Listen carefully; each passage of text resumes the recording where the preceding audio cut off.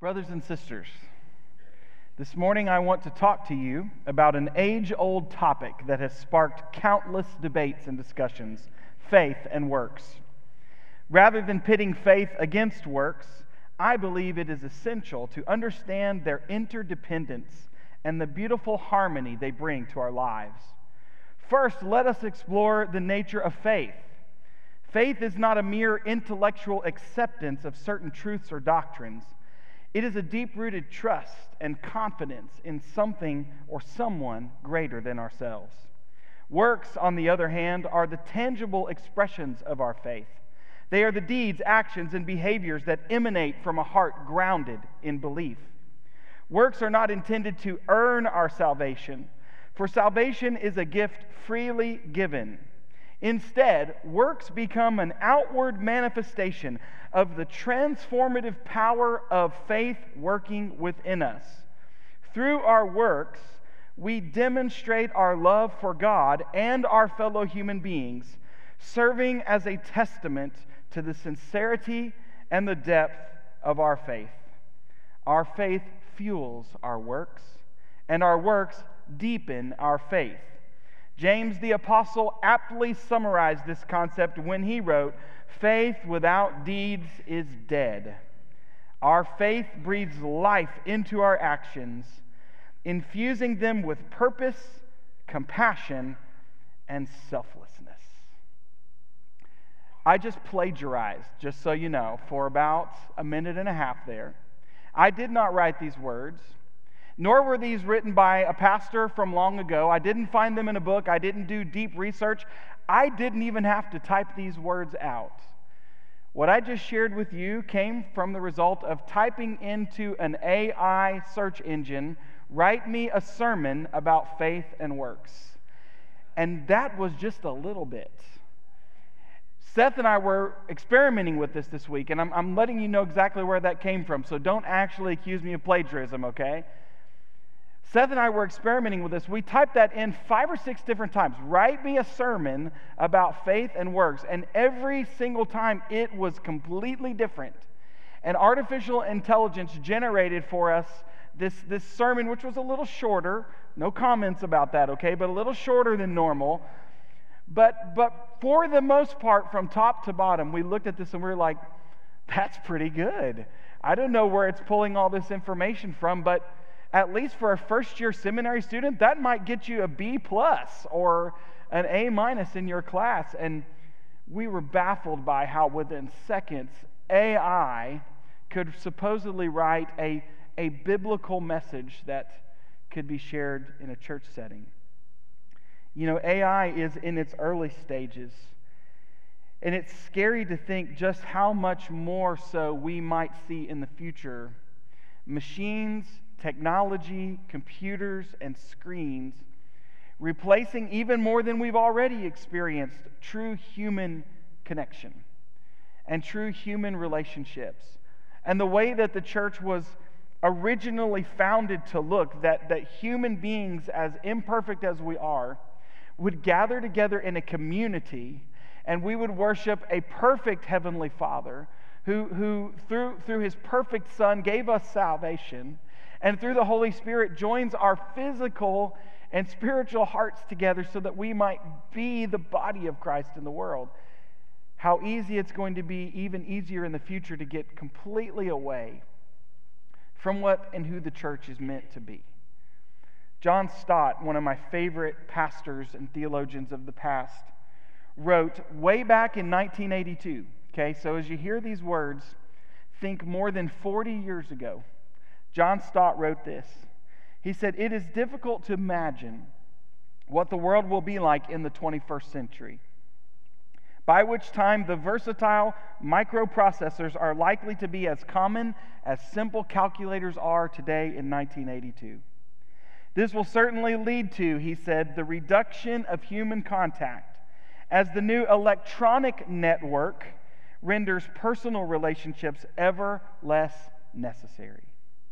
In such a dehumanized society," he said, "the fellowship of the local church will become even more important, because their members meet one another and they talk and listen to one another in person rather than on a screen. This is what he wrote 40 years ago. Our love for each other and the speaking and the hearing and the living of the Word of God will also become more necessary for the preservation of our humanness. More necessary, not less. That's what John Stott wrote 40 years ago. And today I would argue, and I think James chapter 2 here at the end gives us such a clear word and a clear reminder that the world in which we live desperately needs the church to be the church. And to not be a place where words can just easily be generated that sound good or even evoke amens from people who hear them, but to be a living body, serving a living Lord, in which people see the content of our faith as much as they hear it, because they see it lived out through our lives. And they see that faith and deeds, faith and actions absolutely must work together. Faith alone, James says, if it is not accompanied by actions, it's not just weak, it's not just lesser than, it's dead. Faith, if not accompanied by actions, is dead. What good is it, as James begins with two questions? What good is it, my brothers and sisters, if someone claims to have faith but has no deeds? And then the second question, can such a faith save a person? Some of your translations will say, what does it profit? What good is it? What good is it for anyone if someone says, I have faith, but they have no actions to back it up? It is altogether possible to believe all the right things, to learn all the right words to explain your beliefs in all the right things, and yet to still have a faith that is not actually good for anything or for anyone if our faith is not put into action. James asks of this kind of faith, can such a faith even save a person? Because a saving faith is a living faith. And I hope you heard that. If you didn't, I'm going to say it a few times this morning. A saving faith is a living faith. It is alive and it is active in us. And it is more than just the content of a statement. It's more than just a series of boxes that we check to make sure we've said all the right things or we believe all the right things. It's more than just a status on a social media profile. Our faith is a living faith if it is a saving faith. And it is one that must be put into practice. And if there's one refrain, because as we've talked about, James jumps from one topic to the next all throughout this letter.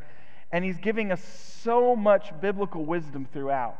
It's hard because he jumps around to really find one constant theme, one constant thread. But if there's one that rises above the rest, that ties all of this together, it is, brothers and sisters, please remember your faith must be put into practice. Your actions, the path that you walk, is equally as important as the path that you know and that you say you believe in. Brothers and sisters, walk that path, because faith without works is dead. Now, we've talked about this, I think, every Sunday through this series, at least in passing, that there are those who will try to take what James wrote and to pit it against what Paul wrote in many of his letters. Paul talked about in Ephesians 2, it's by grace that you've been saved. Some of you, Ephesians 2, 8, and 9 are your life verses. I mean, you have memorized these verses, you know them, and this is at the heart of your theology, your doctrine, what you say you believe. It's by grace you've been saved through faith. But please, let's read this whole passage in context and not forget verse 10. For it's by grace you've been saved through faith, and this is not from yourselves. It is the gift of God, not by works, so that no one can boast. If you stop at the end of verse 9, it sounds like they're in conflict, but look at what Paul said in verse 10 of Ephesians 2. For we are God's handiwork. We are His workmanship, created in Christ Jesus to do good works, which God prepared in advance for us to do. James and Paul are saying exactly the same thing. You must have faith. And it's only by God's grace that you can even have faith. And the righteousness that God gives us by faith is not something that comes from ourselves. It's the righteousness that God has given through Jesus Christ that He gives us as a gift of faith. But just as James says, so Paul says, our faith leads us to do good works that even before we were born, listen to that, even before we were born, God prepared in advance that we wouldn't just know the right things, but that we would do them, and that all of this would be to the glory of God the Father through Jesus Christ the Son, as the Holy Spirit moves and works in and through us. Can such faith that has no deeds along with it actually save a person? And through these two questions, then, as James is identifying that very necessary relationship between faith and works, he moves to a very practical, simple example. And once again, he turns to the way believers deal with a person in need. He talked about this in verse 1, or chapter 1 at the end. He talked about this at the beginning of chapter 2. And he comes back to it again. A great test for what it looks like to put your faith into action is how do you respond, how do we respond when a person in need is right in front of you? James says, suppose, let's make this easy. It's a brother or sister in Christ. Suppose a brother or sister in Christ is without clothes and without daily food. If one of you says to them, go in peace, keep warm, stay well fed, but does nothing about their physical needs, what good is it? If we're able to meet the physical need of that person in front of us, but rather than giving something tangible that's actually helpful, instead we only offer hollow words, well-wishing words. The language here in Greek is passive. And by that it means it's not my responsibility. It's someone else. I hope someone else brings you peace. I hope someone else provides you warmth. I hope someone else feeds you. Or we might say in our language, good luck. I hope things start to look up for you soon. Or if we're honest, we might simply just say, not my problem. God bless you. Not my problem. James says, when we encounter a brother or sister in need of clothes, daily food, respond simply with hollow words and no action, what good is it for that person? In the same way, faith by itself, if it is not accompanied by action, is dead. A saving faith is a living faith. And when we practice our faith, it's another way that we demonstrate what we believe is true. How would you respond if someone told you they believed something and yet you saw through their actions exactly the opposite? You'd say, that person has nothing true to offer me.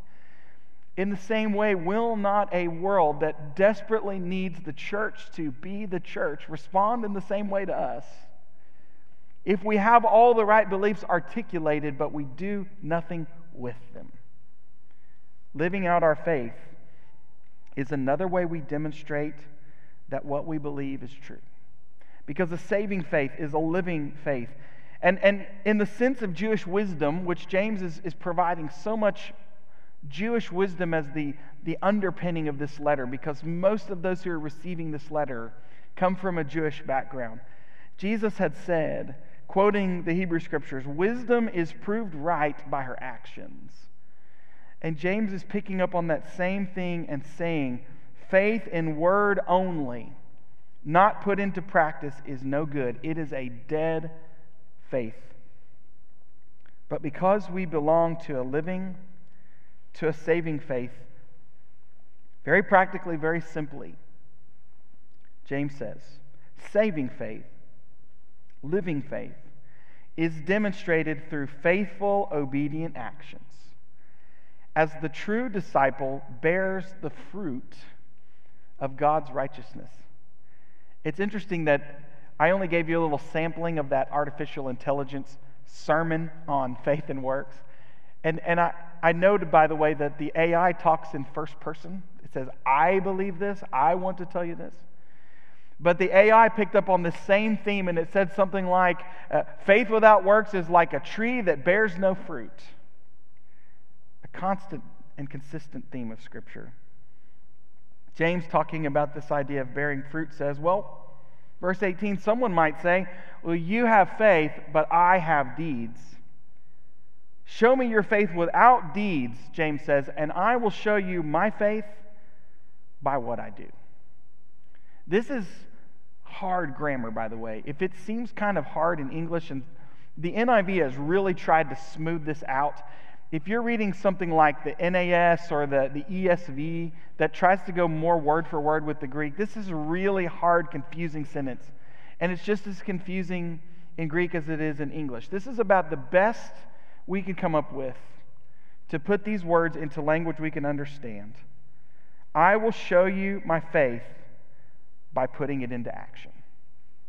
For the one who would say, well, one believer has faith and another has good works, James says, I'm going to put those together and I will show you what I believe by what I do. As Karen Jobes wrote, the kind of faith that saves, the saving, living faith, is life-transforming.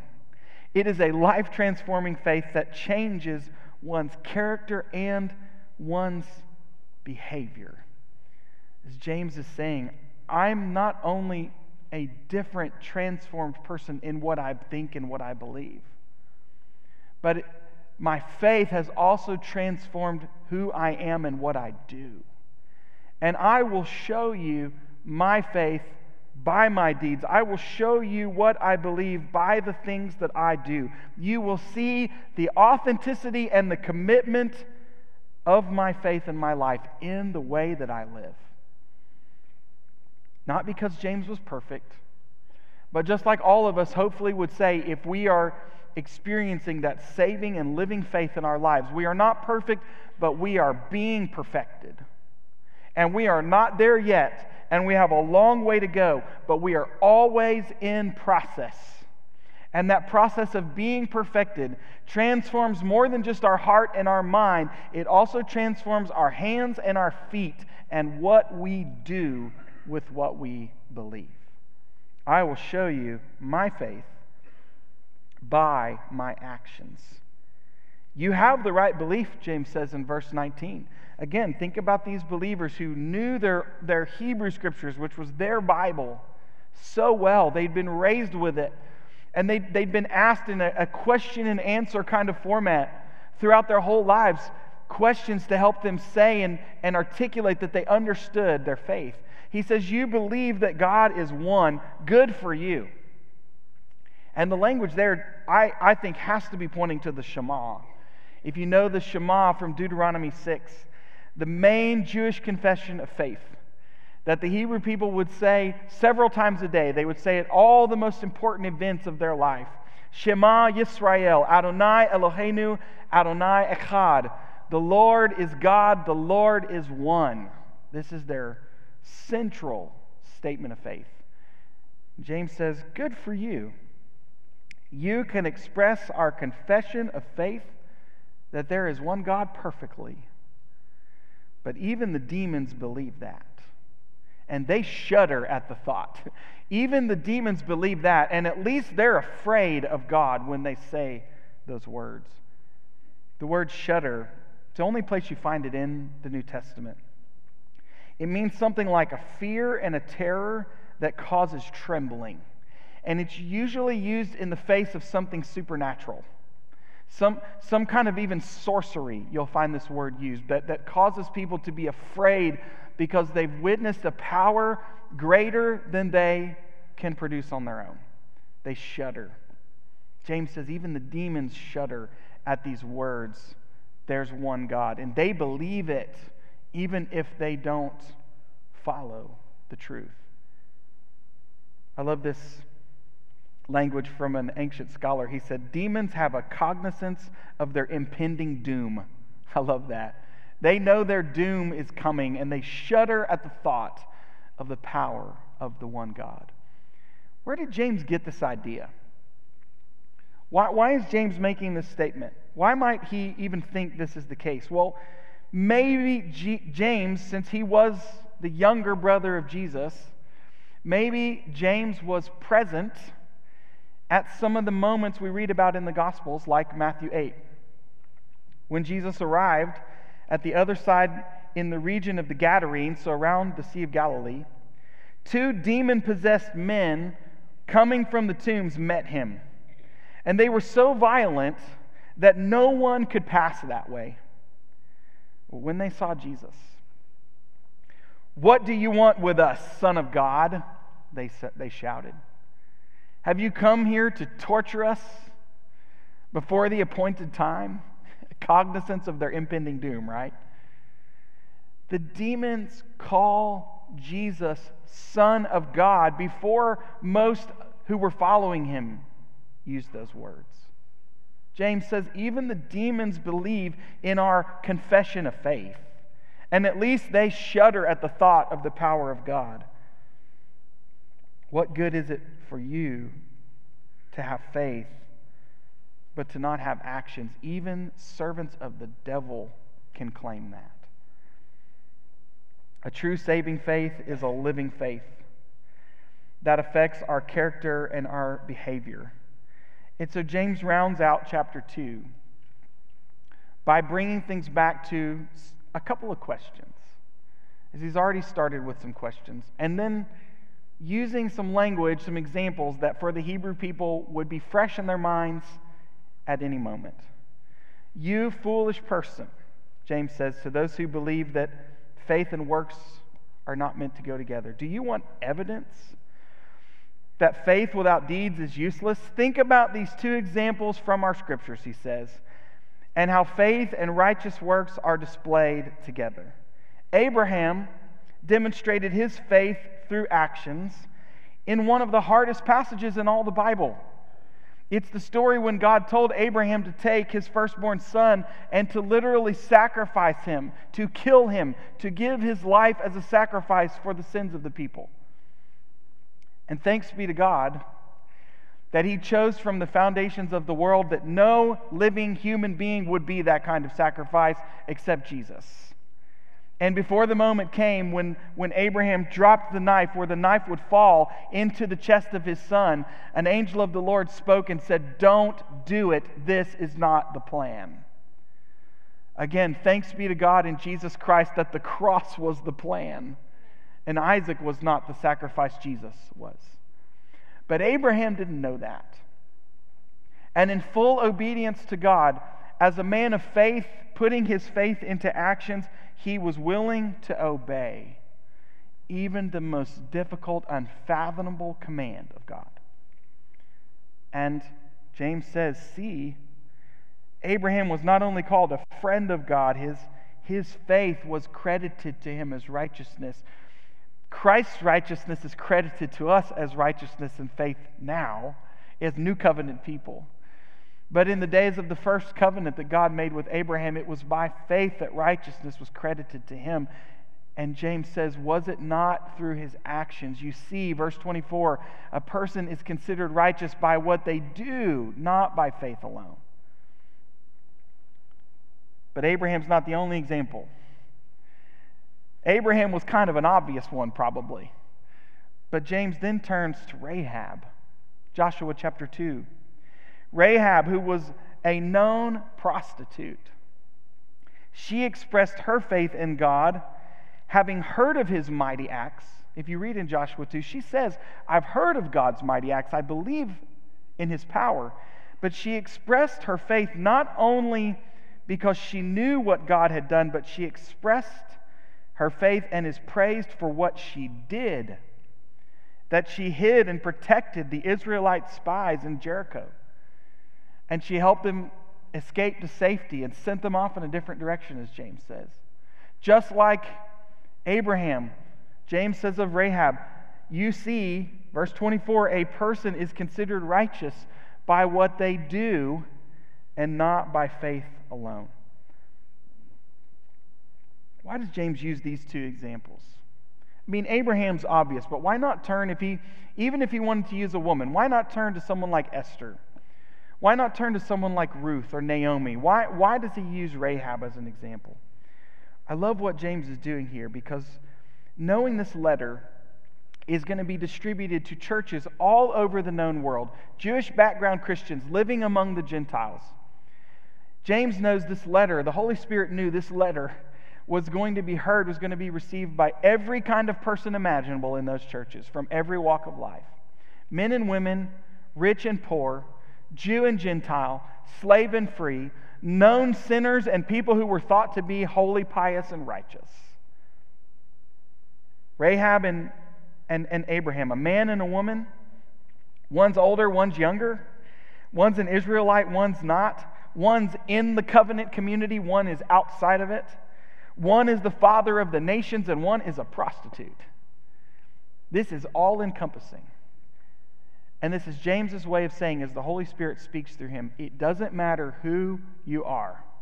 And it doesn't matter where you're from. It doesn't matter what your background is, what you've done, or what your gifts are. It doesn't matter if you're a man or a woman, or older or younger, or rich or poor, or a known sinner, or thought of as pious and righteous. It doesn't matter. Your faith, together with your actions, is credited as righteousness. And it can bring glory to God in spite of you. Because the works that we do, ultimately, they don't come from us anyway. So they're not dependent upon any of those other markers or those other things. And James has already been trying to break down in every way those status and ranking systems that people use. And in this case, it doesn't matter what any of those categories are in your life. Don't you see that a person is considered righteous by what they do and not by faith alone? Yes, Paul said in Romans 3, "For we maintain that a person is justified by faith apart from the works of the law." That's how we're justified. But look how these two passages work together. But then a person is considered righteous by what they do, not just by faith alone. Paul and James complement each other so well here. Paul makes clear, listen, this is very important. Paul makes clear that good works do not provide salvation. We are not saved by our good works. And we can never do enough good works to earn salvation. We're saved by faith alone because of the good works Christ has done, by believing in His name and confessing that Jesus Christ is Lord, as Ezra and Oak did this morning. But James makes clear that good works proceed from our salvation that comes from faith. And good works demonstrate the fruit of righteousness, the fruit of the righteousness of God at work in the disciple. Works don't lead to salvation, but listen, they surely do proceed from it. And if our faith and our actions are not working in tandem together, verse 26, James has repeated this theme now for the third time. Verse 17, faith by itself, if not accompanied by action, is dead. Verse 20, faith without deeds is useless. And verse 26, his closing word in this chapter: as the body without the spirit is dead, so faith without deeds is dead. A saving faith is a living faith. And a true saving faith, that is a living faith, affects our faith and our belief, but also our character and our behavior. So to the individual person here in the room this morning or watching online, I ask you this simple question: do you have a living faith? It starts with knowing the living Lord, the King of Kings, Jesus Christ, by surrendering your whole life to Him, confessing your sins, believing upon His name for forgiveness, repenting and turning away from those sins, and walking in the way of the cross that leads to salvation. Only through Jesus is that possible. A living faith starts with knowing our living Lord, the King of Kings. But then that living faith, that saving faith, continues by following the royal law, as we saw last week, the law of the King of Kings. And to those of us who are followers of Jesus this morning, disciples, I say to the church, in an increasingly dehumanized society and culture, the world in which we live desperately needs the church to be the church. The world needs a personal and faithful church, speaking and living out our faith in the Lord Jesus Christ, and living in faithfulness and righteousness according to His Word. A saving faith is a living faith. Join me as we pray together.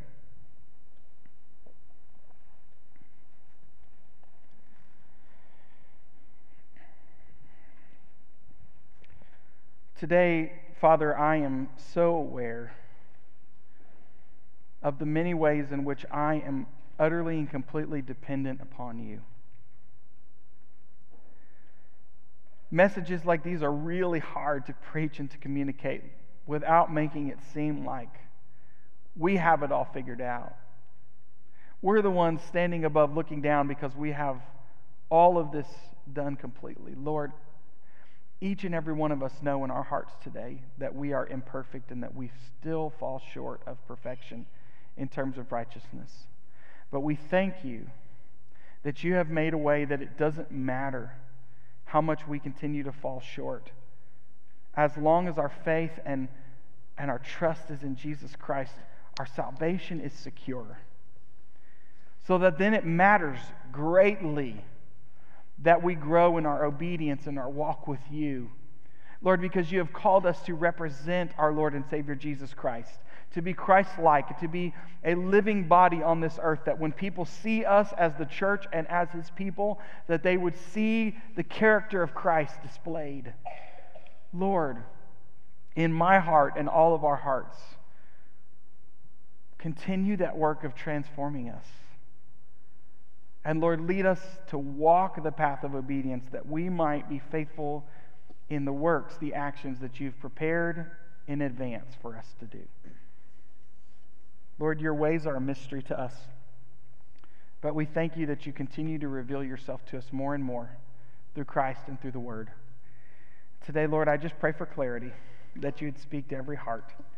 Today, if there's someone who needs to come for the first time to surrender their lives to a living faith in the living Lord, would You draw them to Yourself today? In Jesus' name, amen.